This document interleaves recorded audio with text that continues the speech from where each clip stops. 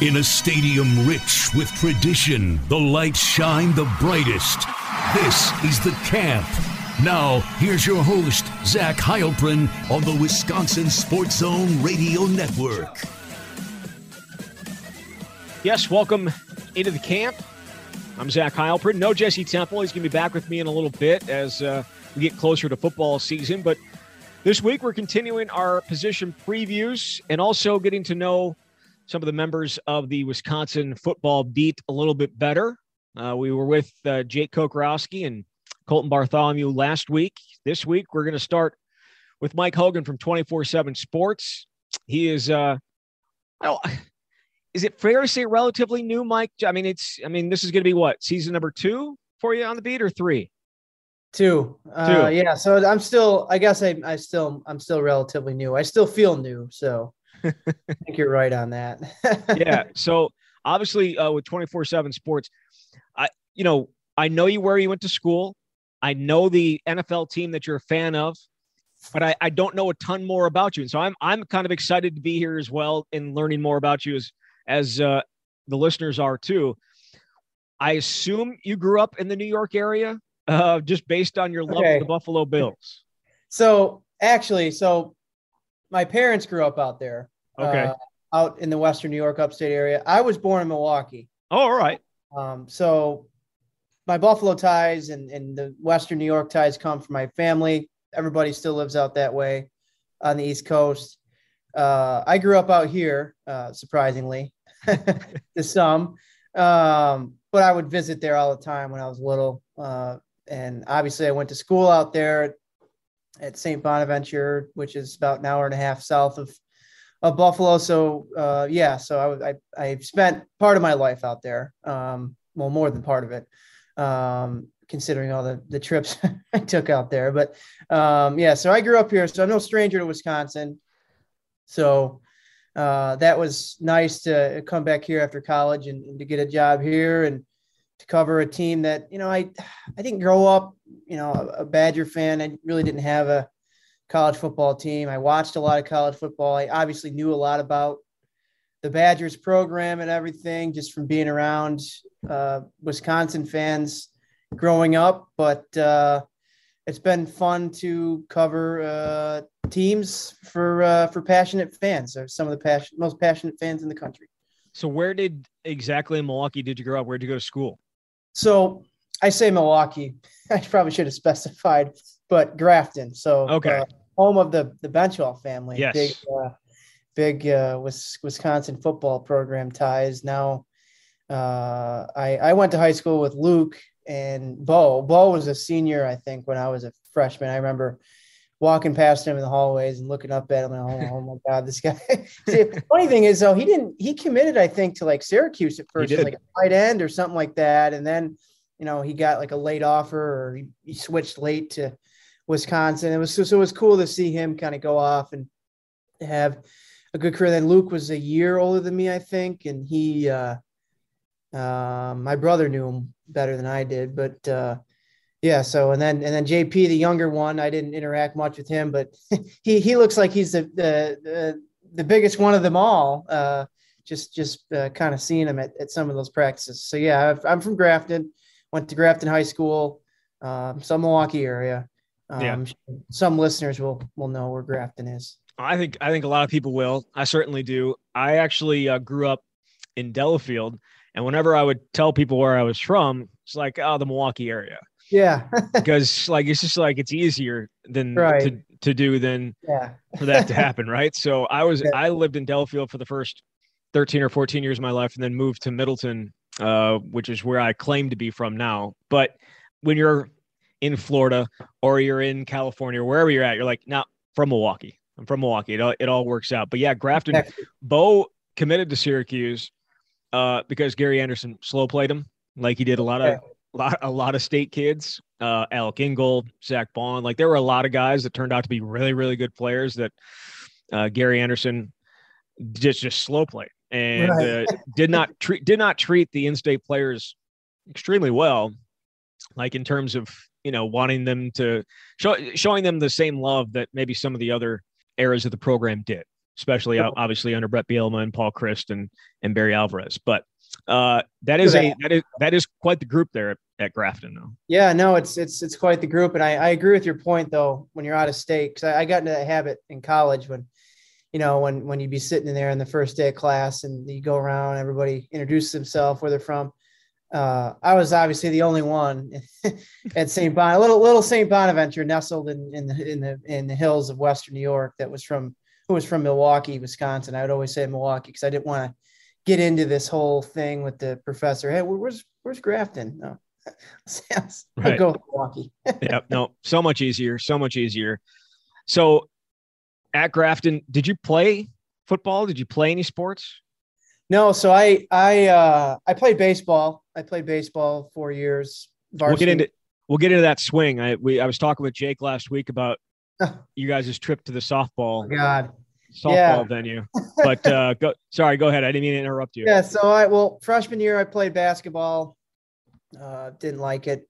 I liked basketball, but I didn't see myself as somebody who could play at the varsity level. Played baseball. My dad played in college. At the time, Lemoyne school in Syracuse, New York, was Division I. He played with two professional pitchers, Jim DeShays, who is currently the color commentator for the Chicago Cubs on Marquee Network, and then Tom Browning, who threw a no-hitter for the Cincinnati Reds in the 80s or 90s, something like that. So I grew up loving baseball, played that 4 years. But for football games, I would usually find a way to do like sideline reports just for my own, for nobody. I would just do it. I already knew at a young age I wanted to go into the media, and I would do that kind of thing just for fun. I would interview the coach and the players and stuff like that, just to kind of get started. Back then I wanted to go into TV, but right. Since I've found more joy in writing, but that was kind of what I did for football games. And I never got to interview Bo. I wish I would have taken a chance and done something like that. But no, for basketball and football games, I would do broadcasting and reporting and stuff like that, just to kind of get involved. My brother was a team manager I'm a triplet, by the way. That's probably something I should put out there. Yes, that is something you should put out there. A fun fact, my brother, he was like a team manager for the basketball team. So he would be on the sidelines on the bench, and I would be up in the camera balcony broadcasting the game just for my own YouTube page. I don't think it's up. Videos are up anymore. I hope not. But yeah, so that's what I would do in addition to focusing on on baseball. And I obviously you've seen my swing. I've since lost a lot of my athletic ability from the past. I mean, you say you've lost it from the past. How old are you? Like 22, 23, 24? 23, but actually, this summer, that wasn't the first time. Well, that was the first time in a long time I picked up a baseball bat. But since then, I've been added to a Madison Recreation League softball team. Okay. The beer league. Got to have the beer involved, or else that's the only reason. That's the only reason to play softball. Yeah. So I guess my swing now looks better than it did that day. But I was very sore after that. It was a while since I was in that swinging motion, and that was humbling day. Mid softball. Hey, you looked better than Jake. I'm going to say that, and I told him that last week. Teach his own. I am one. If I were up there, here's the thing: if you look good doing it, video it. If you don't look good doing it, don't video it. Or if you just look horrible doing it, then you video it, because it'll get you some laughs. It'll get you some clicks. Yeah. It'll get people engaging. They'll make fun of you. So you got to either be great at it or horrible at it. You can't be in the middle. No, you can't be in the middle. And I went to that. It was probably. So for anybody that missed it last week, Jake and Mike and some other members of the media, right before the softball team, the women's softball team, went to the NCAA tournament, they invited them down and they went through batting practice, or a home run derby. Nobody hit a home run. No one did. That's a problem. They all tied for the win, or they all tied for the loss. I don't know which one. Whatever you want to pick. But so in case you guys missed that from last week's conversation with Jake, that's what Mike's talking about. But we went there for interviews to interview the coach and some of the players. And she was the week before too. She'd mentioned something about me getting out there to pitch batting practice to their best hitter. Kayla Kahn went, and I said, I don't know about that. You're gonna have to put the L screen in front of me. I don't want to get injured or anything. But then the next week, she's talking about doing a home run derby, and obviously, I was gonna leave and just sneak out the back door and Irish goodbye everybody, and not do it. But I said, God, if Jake's doing it, I got to do it. I got to do it. So he did it, and he got in there, and then I got in there, and then Zach and Pablo, two television sports reporters in town, were also there. And it was, I would say out of all of them, I would agree that my swing probably looked better than everybody else, not bragging or anything. I still didn't make a lot of solid contact. Yeah.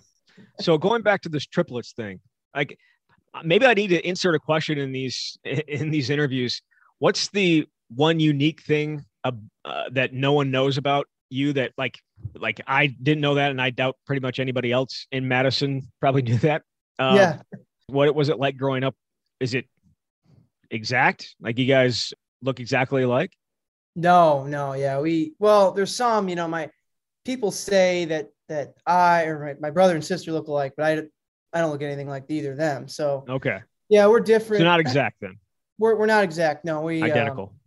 No, we're not identical. So that's good. That was helpful on the teachers. But sometimes, it'd be funny. Like, once in a while, somebody would call me Ryan, my brother's name. Obviously, no one was calling my sister's name's Erin, by the way.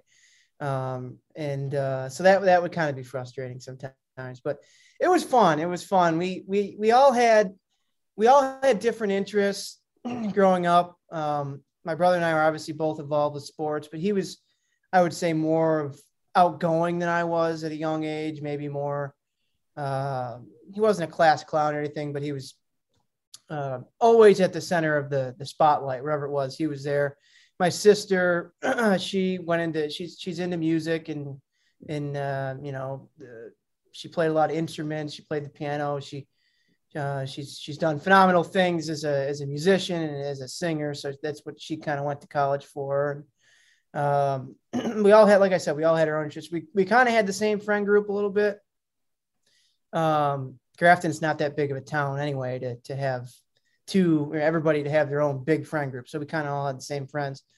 Obviously my sister kind of went off and did her own thing there, but it was fun. It was awesome. And sometimes it would get competitive sometimes between my brother and I, a couple fights here and there in the front yard, playing pickup basketball, whatnot. But, and then I will say though, it was nice, cause I think for when you're growing up with as a triplet, you kind of get, everybody identifies you as that, you're a Hogan triplet. It was nice to go off to college and kind of just to be Mike, not a Hogan triplet. Of course, everybody, when I tell them when I'm a triplet, they're fascinated by it because it's really rare. It's not something you don't meet a triplet every day. No. But it was nice in college, I will say, to kind of to branch off a little bit. And obviously we still keep in touch. We're very close. My brother, he's in New York. He switched places with me out there. And then my sister, she went to school. My brother went to UW Whitewater. So he was just down the road here from Madison. He would come up here all the time to visit our friends and stuff. My sister went to DePaul. Now she's studying she's studying music now at Boston for her master's. So Boston University. So we're all over the place. My parents are happy I came back here, so they don't have to travel too far to see me. Yeah. But so it was cool. It was always cool. It's always cool to tell people I'm a triplet. It's something that, like I said, it's rare. It's always a good icebreaker too. I always have a good way to start a conversation with somebody when maybe there's not a lot in common or whatever. It's always just something to keep in the back pocket, I guess. All right. So St. Bonaventure, how do you end up there? Because it is a little bit of a small school. Obviously, its most famous alum would be Adrian Wojnarowski. Would he be the most famous alum for St. Bonaventure? Yeah, I would say so. If not the Delta CEO, Ed Bastian, is from St. Bonaventure. And everybody knows that name. Yeah. Yeah. So I guess, it depends on which group of Bonaventure alumni you're talking to, but I would say Woj, absolutely. On a national level, certainly the most famous alum. There's been a lot of great journalism alums that have come out of there. Mike Vaccaro from the New York Post, he's a columnist. He graduated from there. Tim Bontemps, actually, also an ESPN guy, went to St. Bonaventure. So yeah, there's been quite a few sports journalism giants who've come out of there. But how I got there, well, at first, I was kind of looking at Whitewater and Marquette and all these different schools here in this area, Bradley down in Illinois. And then I went to some family function out that way, or actually might have been in Chicago, because my cousin was getting married that year, and there was a kind of a gathering down there for the engagement party or something. I don't know. And a couple of my family members who graduated from St. Bonaventure suggested I apply because they knew I wanted to go into journalism, and they were kind of telling me about some of the graduates and stuff and the programs they had out there. So I said, okay, I'll apply. I mean, obviously I've heard of St. Bonaventure before. My dad grew up going to basketball games when they had Bob Lanier on the team in the 70s, when they were going to the Final Four and stuff like that. So I applied, I visited, and then I was like, okay, yeah, this is where I need to be. They sold me on just the, making connections. It's a really small school, so obviously you have more chances to connect with alums and to network with them. And I got to do a lot of that. I got to meet Woj a couple times. I got to meet all those guys in person and to network with them. So that was cool. And I got a lot of great opportunities out of it. I got to work for a couple different student newspapers. I got to do some broadcasting. When I got to college, I actually didn't really know. I knew I obviously wanted to go into media, especially, focusing on sports, but I didn't limit myself to that. I kind of tried a lot of different things. I did politics, which wasn't obviously I didn't enjoy that too much, but I tried it. I covered COVID in March 2020 because that was pretty much the only thing you could talk about or write about. Lucky so I you. did a lot of that. I did a lot of that. And then I just did a lot of news, crime. I went to some scenes of crimes and did something. But then I finally figured out that, okay, I tried everything. Nothing compares to sports. So I settled on that, and I got to cover the basketball team, the Division I basketball team there. They made the tournament, NCAA tournament, twice. So I got that experience to cover those teams. I got a lot of great experiences. I got to go to a lot of different places, and I traveled a lot to cover them. So I got a good experience, working a beat when I was there. I covered high school as well for the local paper in town. So I learned how fun and brutal that could be. And then my junior year, going into my senior year, my internship, I was supposed to work with like a Northwoods League baseball team, Lakeshore Chinooks. Yep. And I was supposed to do their journalism internship, and it was going to be a really cool opportunity, but that got canceled. And then I got an email from some guy down in Nashville who runs their Tennessee Titans Sports Illustrated Fan Nation page. And I got to do that for a whole year during COVID. I got to do that with him. He used to write, David Beauclair, that's his name. He used to write for the Nashville Post, cover sports for them. Went over to the Fan Nation Sports Illustrated network after that. And yeah, that was cool for the whole COVID season in the NFL, from off-season camp to just up until I took the job here last June. I was covering an NFL team. So and all the interviews were over Zoom. Yeah. So it worked out perfectly for me. And it was a tremendous experience, and, something that really set me up for this kind of job off on my own. Obviously I work with Evan, but I don't have, I have an editor obviously, but I'm not, you're pretty much marching the beat of your own drum every day. So that set me up for this. And it was a really cool experience covering that Tennessee Titans team. They were pretty good. I got to go up to Lambeau too. You might have been there that night. I didn't even know who you were. I was not up there. So I I went to training camp that year to cover it. And then 2020, I felt that there was so little value in going to games because everything afterwards was on Zoom. Well, everybody got the same thing, obviously. Yeah, there was so little point in going. And it was the year that went to UW home games that year, but didn't go on the road for the first time. Like every other year I've covered the team, go to every road game. Was not the case that year. So it just didn't make any sense to me. So no, I was not there, but I remember that game well.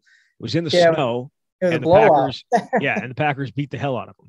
Yeah, but I went up there because I was home for Christmas break, and I was like, my David was telling me, hey, you know, if you want, I could get you credentials to go up there, and I know it won't be the same and everything with COVID, and it'll be very different. And so I said, you know, if I got a chance to go cover an NFL game in person, I guess you could say that was in person.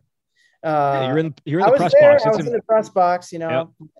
That was cool. I got to do that, and it was a cool experience. And even though the season and the media availability was very different, I still say I got a hell of a lot out of that internship. And it wouldn't have worked if COVID wasn't, you know, if COVID didn't change everything. You know, I wouldn't have been able to.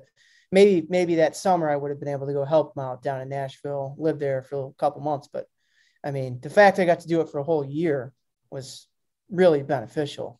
Yeah, for sure. And I got to learn from somebody who's been covering football for years. I got to learn from a sports media veteran, and it was just great, beneficial for me.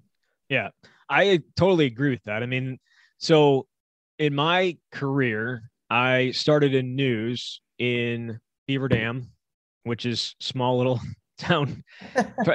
I'm sure people know where Beaver Dam is, but it's about 40 minutes northeast of Madison on the way to Green Bay. And I did news for a long time. Like I didn't have a ton of experience coming out of college, but I did that for a really long time. For like the first 3.5 years, that's all I did. And then I got this itch for sports, and we had a little bit of an in because it was the same company with Jason Wilde, and he covers the Packers obviously, and has covered the Packers since the mid 90s, and just one training camp. I think it was 2011. I asked, you know, do you need any help covering training camp? And he said, yeah. And it's just those little things. And it's all of a sudden I'm covering every single Packers game, going to training camp, going to, you know, mini camps, going to, going up during the week and writing articles and that type of stuff. And I did that for 2 years before I moved down here and started covering the Badgers. And those 2 years were invaluable for me, learning from somebody like that, learning how to kind of do things, how the sports world works. Like it's a completely different animal than the news is. It's just, news is so much more important and valuable to society as a whole, but sports has just a little bit of a different feel. And exactly. I don't think I would have been able to grow nearly as much if I hadn't had those 2 years doing that. And I was still doing news. Like I was still doing news back home. And this was just on top of it, trying to wiggle my way into sports for a living, and it worked out. And I just think it's so valuable. Absolutely. And I will say too, I was still taking classes, like a full schedule worth of classes while I was covering an NFL team, but my grades might've taken a little dip that year. But more importantly, I was just so into it. And I would say my writing got so much better. I mean, a couple of my professors were reading some of my stuff I was turning into them, and like, wow, your writing has gotten so much better since you started doing this. And it was beneficial to get better, obviously, and to understand how things work, but just to kind of know what kind of stories you can do and how to handle certain situations, how to interview people, early on during that internship, or if you really want to call it that. I like to think it was almost like I kind of treated it like a full-time job, but early on I didn't ask too many questions in press conferences. I was kind of shy, but, just kind of sitting there listening to other people was beneficial. And it was just seeing how the day-to-day works in on a beat and everything. It was eye-opening to me, because I obviously, I cover the basketball team before that at St. Bonaventure, but that does not compare to a NFL team. And I'd never covered football really before. If you want to count my experience on the sideline in high school, I'm going to count it. I'm counting it. All right. But that was cool because, it kind of sparked my passion for covering football. And now, I'm doing it for covering the Badgers, and every day on the job, I think back to some of the things I did covering the Titans that were helpful. Everything happens for a reason. Actually, it's funny, just a small little side story. How I got this opportunity was kind of crazy because it must have been 2018. It was 2018, fall 2018. I was a sophomore at the time. I wrote like a column for my student newspaper. And for those of you familiar with Google, what do they call it? Google Alerts. Yeah, Google Alerts. You set them up, and anytime one of your keywords gets mentioned in an article, it'll come up in your email feed. You get like the newsletter every morning or something like that. And I mentioned Milwaukee in my column because I was talking about where I was from or something like that. Can't remember, but anyway. And you're of course from Milwaukee. Yeah.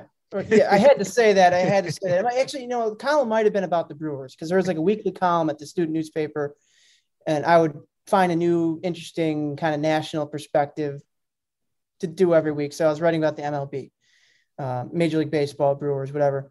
And I mentioned Milwaukee, and it came up in his feed because the Nashville Predators minor league team, Admirals, obviously from Milwaukee. So that came up in his feed somehow, and he started reading it.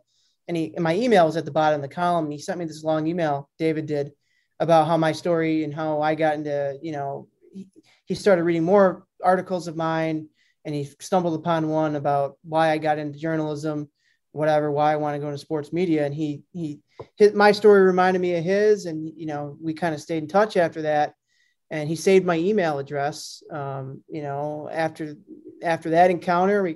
And right when COVID kind of ruined my plans there, that one summer he got a hold of me. So that was awesome that he still thought of me, and we're still really good friends.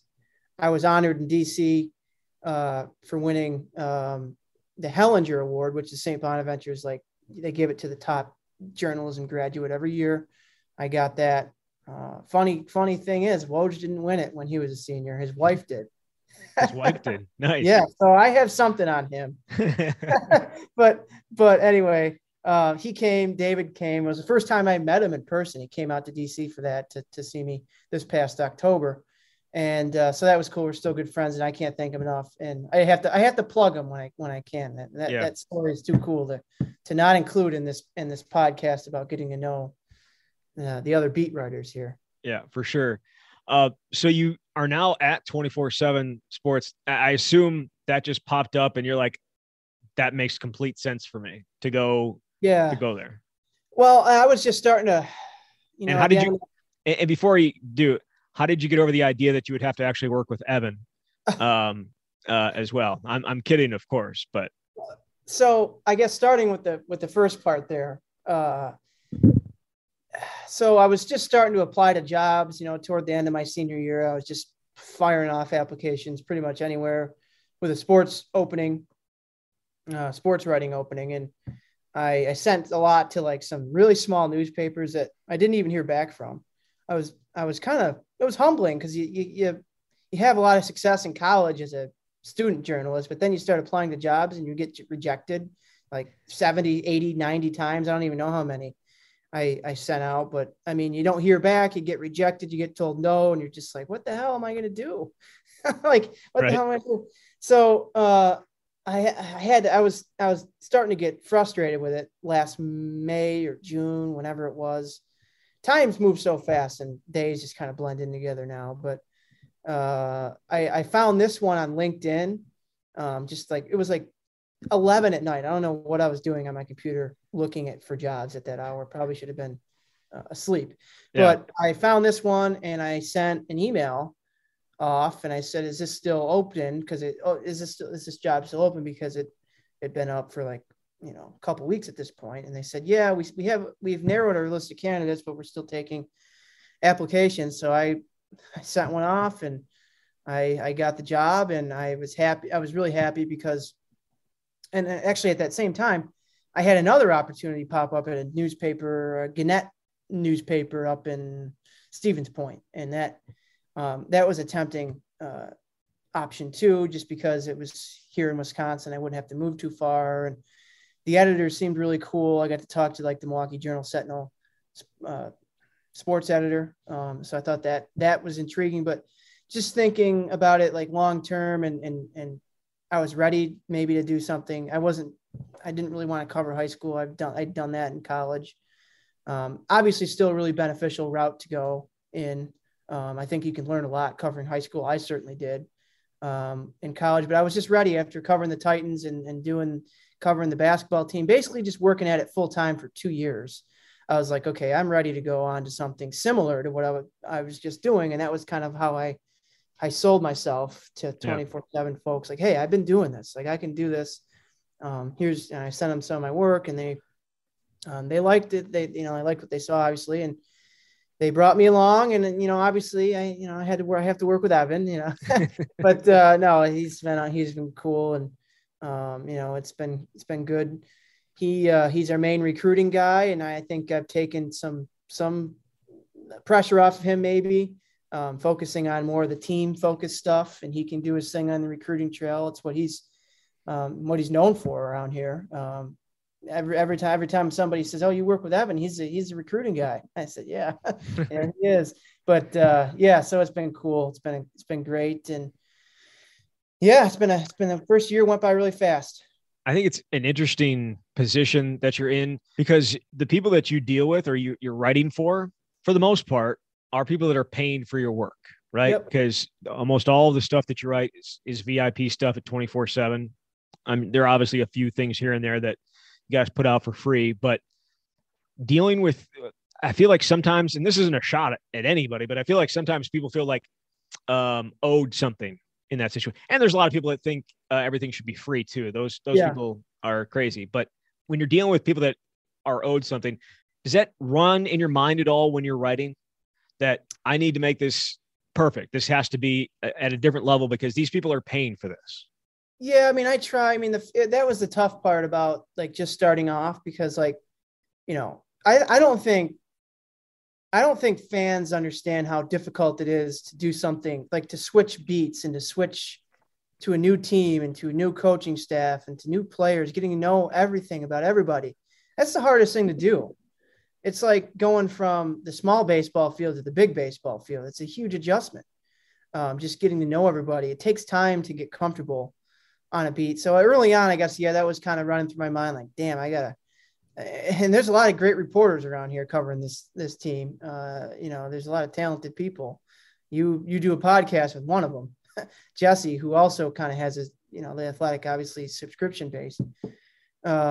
But yeah, I mean, early on that would kind of run in my mind, but now, I kind of do things how I know how to do them. I know how to write. I know how to tell stories. So now that I'm comfortable and have a better grasp on everything, I've been able to do some better work that I feel better about. And not that I wasn't feeling great about my work, when I first started. I was happy with what I was doing then, but now that I have a whole year under my belt and I've gotten to know people and whatever else, I've felt a lot better about my work and just feeling like people are getting what they're paying for and feeling like people are enjoying it. I feel like, there's a lot of, there was a lot of pressure early on, but not so much anymore. Now I'm just in a groove. I'm comfortable. I've been here. I know the team's better, and that's just been really helpful. Now that I have a full year of adjustment under my belt and knowledge under my belt, it's definitely a lot easier now to not have voices in your head telling you better make this, Right. I'm wondering, in this first year, have you had any, this will be year 10 for me this fall. I've had plenty of embarrassing moments that I'm sure I'll get into as I continue these interviews, but have you had any embarrassing moments here this first year where like, God, I can't believe I just said that. I can't believe I just read that. I can't believe the question I just asked. Like, or have you had any of that? Not so much. I think I had one, like during one of the football interviews when I asked somebody, something that came off like kind of snarky. And I think it was Jack Sanborn. He kind of looked at me and rolled his eyes and said, next question. That was kind of embarrassing. My bad too. I immediately realized that I came off as kind of a jerk. Yeah. I didn't mean to. It just kind of came out that way. I didn't have my coffee that morning. I can remember, but right. Yeah, that was embarrassing. And then there's been some typos that I've discovered, and it's the worst. It just happens sometimes. And you look back and you're like, God damn it. Or somebody will call you out on Twitter for it. And you're just like, yeah, you get mad at them. You're like, God, why do they have to do that? But then, it's like, oh, okay, that kind of helped me out. I got to go back and fix that.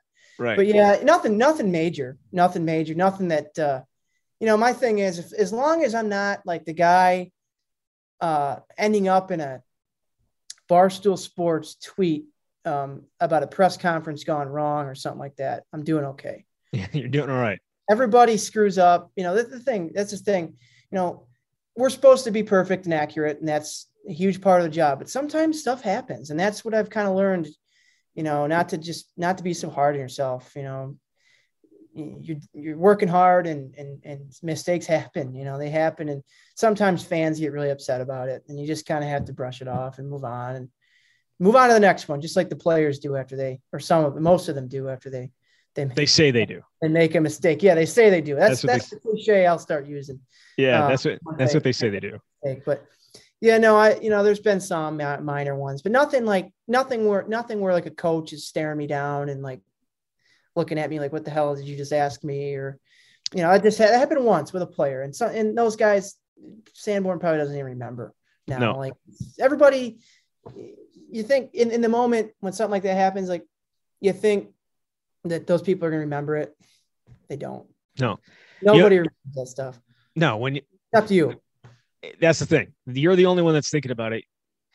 I always have to tell myself, like, when I make a mistake and people point it out or someone points it out, I obsess over it for a really long time.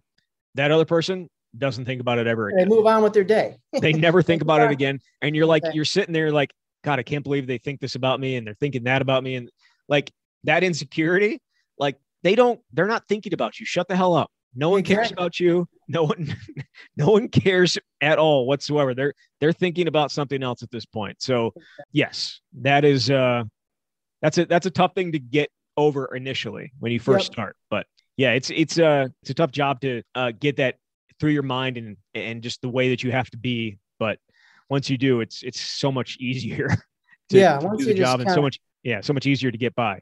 Exactly. Once you kind of get over that mental hurdle. All right, Mike, let's transition. I appreciate learning more about you. Now I know a ton about you. Can't wait to learn even more as you continue on the beat. But let's get into our position preview for the day. That is the wide receivers. It's a group that has plenty of bodies. There's a lot of guys there.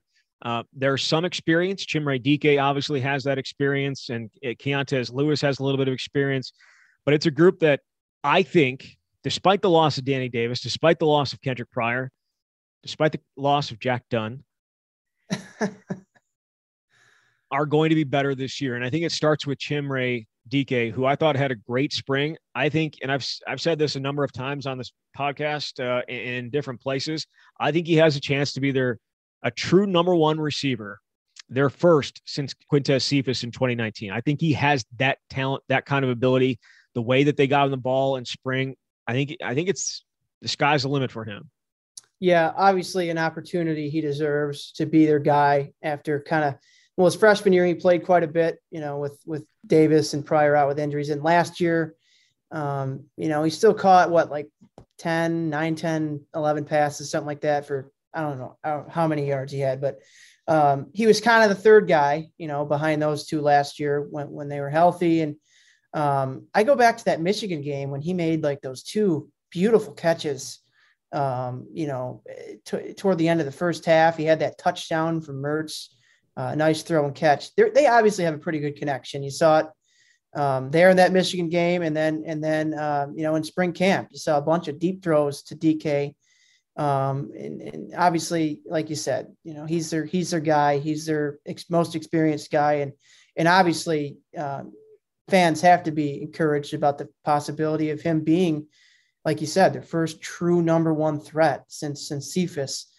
But beyond him, there was a lot of talent, a lot of other talented receivers in that room. But you know, we kind of have to wait and see how that group takes shape a little bit. A lot of inexperience. Allen and Bell, I'll start with them. Both of them redshirt? I can't remember. Yes, both of them redshirt. Both of them redshirted, but they played a little bit toward the end of the season last year. You saw Allen get a couple of grabs against Rutgers. He had a couple of jet sweeps in that game, showed off his athleticism and what could potentially make him a game changer for the Badgers. And then in the bowl game, both of them, he had huge catches on third downs to extend scoring drives. Allen had one early on. I think it was the first drive of the game, if memory serves. Yeah. That led to a touchdown. Corner route. Yeah. A corner route that led to a touchdown a couple plays later. And then Bell had one on their final drive of the first half that led to a field goal. A big third down or second or third down. Went up and got it. Went up and got it. So that was really promising to see in the bowl game. And then in spring camp, I thought Bell had an awesome spring. I thought so too. Yeah. He had an awesome spring, consistently making plays. Allen maybe didn't have the same level, but he had his moments during spring. And obviously he showed what he could do late last season with his opportunities. We'll see what he does during the spring, but those two guys you can feel good about. I think, you know, maybe taking a step this year. Who will be the number two behind DK? You know, those two are the guys that are kind of battling for that spot. And then you got a couple other guys in the mix. You mentioned Lewis, obviously got some experience. He was on the field for a reason at UCLA. He was doing something right. But obviously he wasn't running many routes in a run-heavy offense. He kind of said something interesting about wanting to come here, hopeful that he'll have the ball in his hands more. I don't know. We'll see if that happens. It's an offense that relies on the run once again here. So we'll see, but he looks the part. He's long, he's tall, he's long. He looks the part at receiver. He stood out a couple times during the spring. And then Dean Engram, I wasn't sure about the decision to move from he was one of their better cornerbacks last year, and it was in line to be probably their number one or two this year. And then he switched to receiver, and then obviously they had a plan in bringing those transfers in at corner. So they kind of replenished that group. But he certainly looks like he could be a factor. He impressed me more than once during the spring. And he's a guy I feel like they can get the ball in a lot of different ways. Underneath, he can go deep. I noticed a lot of deep. I don't know if you noticed the same thing, but a lot of deep routes down the middle of the field, up the seam or, down the middle of the field. I thought that was interesting development. And he was kind of the target there on a couple of those. And I also think he can be a factor running the football. We'll see if that's a part of this offense under Engram, though. Yeah. I thought DK had the best spring of all the guys, but I thought Skylar Bell was maybe just a notch below where he was. It wasn't that far below, but it was just a little bit. He's bigger, right? Like he looks bigger than he did last year. I think he has a chance to be that number two guy. Marcus Allen was a guy that everyone was expecting to jump up and be the guy next to Chimere Dike going into spring, because he had such a really good finish, a good finish, and then also a good bowl prep. I mean, we talked to Alvis Whitta in bowl prep, and he was really, really excited. And it took a little bit. He finished nice. I mean, Allen finished the spring nice, but it wasn't like a complete spring. Like I thought Skylar Bell put together a complete spring. Marcus Allen, maybe not so much. Keontez Lewis, he has everything that you want. Yeah, he's got the size, he's got the speed. He's more than a willing blocker. We saw that with UCLA last year, where he did not catch a single pass, but still played 10 games. So obviously they like something about him there. I do think that they're going to be able to take some deep shots with him. We saw it in the spring, especially out of the slot, both him and Chimere and Skylar to an extent, and Dean Engram. A lot of shots like coming out of the slot down the field, challenging the safeties down the field. He just has it. And, when I went back and looked at all the, after a practice, I would say these guys had impressive days. And almost every single day you could have put Dean Engram in that list. Like it was almost every single day. So I like, I mean, that top five, I like that top five. You could probably throw Stefan Bracey in there somewhere. He just hasn't been healthy. We know what he can do in the kick return game. I mean, the first time he touched the ball last year, he took it back for a touchdown. 90-something yards, Yeah. So, like, I like the top six. And then could somebody else filter in? Because there's so little experience in the group. You wonder if a true freshman might be able to come in and see the field. Jesse Temple, huge fan of Tommy McIntosh. I think he's got a crush on him, largely because he's 6'5", and largely because the dude can just absolutely fly. I don't know if it's going to transition right away, but he's a guy that, maybe physically is ready to go. But I like the top six that they have, but I really, really like where Chimere is, Skylar Bell is, and Keontez Lewis is, and Dean Ingram is. I really like that top four. And I think that we'll see what happens in fall camp. That top four, really, really good. I think has a chance to be really, really good. Yeah, no, absolutely. I definitely agree. Everybody was excited last year about all the experience they had coming back, but maybe this year's group is overall, I think is better with these younger guys. But like you said, a lot will be decided in fall camp. I think Bell right now, you could pencil him in as the number 2 after spring.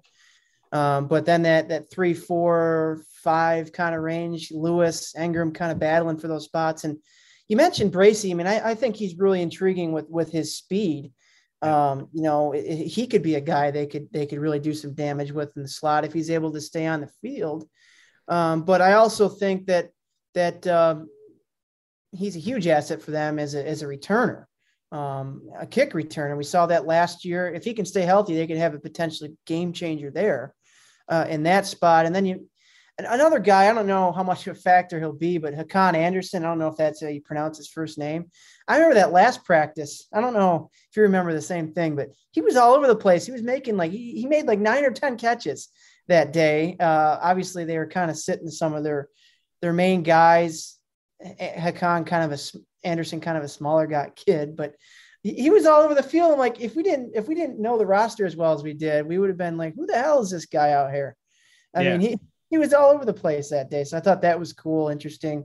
We'll see, obviously what happens in the fall, but Tommy McIntosh, like you said, very intriguing prospect. He's got the size, but how quickly could it translate for him mentally? I think that's a big challenge that coaches always talk about with freshmen coming in.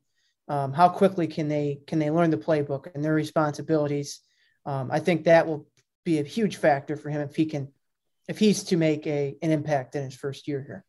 A little over under for you regarding Chimere Dike. You mentioned the catches. He ended up with 19 catches last year. I think it was like 272 yards and a touchdown. The one touchdown you mentioned against Michigan. Over under 40 and a half catches for DK this year.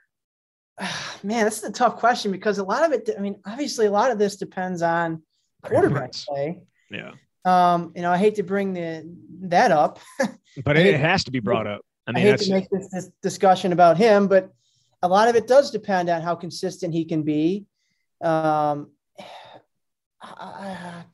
had 19 last year and he was number 3. Yeah. I'll go over. I'll take the over. I'll take the over. Slightly over. I'm not saying 50, 60, maybe like 45. Okay. I think that's comfortable. But I wouldn't be shocked if it was the under. I'll go ahead, over. Sorry. I'll go over, but like I said, I wouldn't be completely disappointed or shocked my prediction was wrong. Yeah. So I think it could be the over because they don't have a guy at tight end to gobble up. Yeah, that's Hurts, a great right? point. Jake Ferguson had 46 catches last year. Danny Davis had 32. Kendrick Pryor had 32, and then it was DK at 19. Nobody else had more than 8.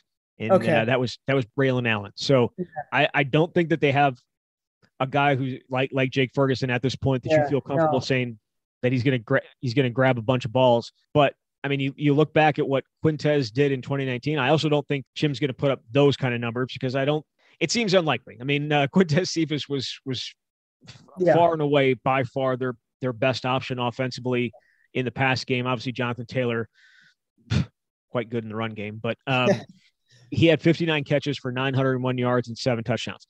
That's over 15 yards to catch. I don't envision that happening for DK, but I can definitely see him getting to like 45 catches. I think that's comfortable. And maybe like 650 yards, something like that. I think I definitely think he can do that. He's not on Cephas's level, but like I think he's got the ability to just end up being a clear number one target. Now maybe that'll come back and bite me in the butt, but I feel like what we've seen from him these first 2 years, he's got that chance. And if he hadn't gotten hurt early in the year, because he was dealing with an ankle injury, we saw against Notre Dame, people were wondering why certain guys were playing over him, and he just wasn't completely healthy. When healthy, if healthy, I think he's got a chance to be special this year. We'll see. Yeah, and you saw it too. He was more involved after that Notre Dame game. I think the Michigan game was that the week after that, or was it 2 weeks after that? So it was, I believe, a week after. A week after. So a week later, he was a little bit more involved, and he made an impact. That was probably, I would say, his best game of the year without looking at the stats. Just huge catches, as I already mentioned. Those 2 huge catches. I think those were really, really encouraging signs that he could really take that next step. When Davis and Pryor obviously are gone now, but I think you made a good point though on the tight ends. I mean, that's a huge factor in DK, probably going to be a huge factor in DK's production. They don't have, I mean, I don't even know what that depth chart's going to look like because everybody was injured during pretty much everybody was injured during spring practice. I think Jalen Franklin was the only one who was out there for every single practice. I don't know who, I mean, everybody was injured there. Yeah, it's a tough position to project, and we won't do that today. We'll be coming up with our tight end preview a little bit later, but it is the wide receiver group, as you mentioned earlier, has a chance to be from top to bottom better than it was last year. We'll see if that ends up with more production, but again, it all does come back. It all does come back to Graham Mertz. And I think Graham Mertz staying upright. So it comes back to the offensive line being dominant. Mm-hmm. Like there's so much that goes into whether these wide receivers are going to be successful other than just the wide receivers living up to what they need to be. So that's just what it is. And we'll see how it plays out when they get on the field in about a little over a month with fall camp.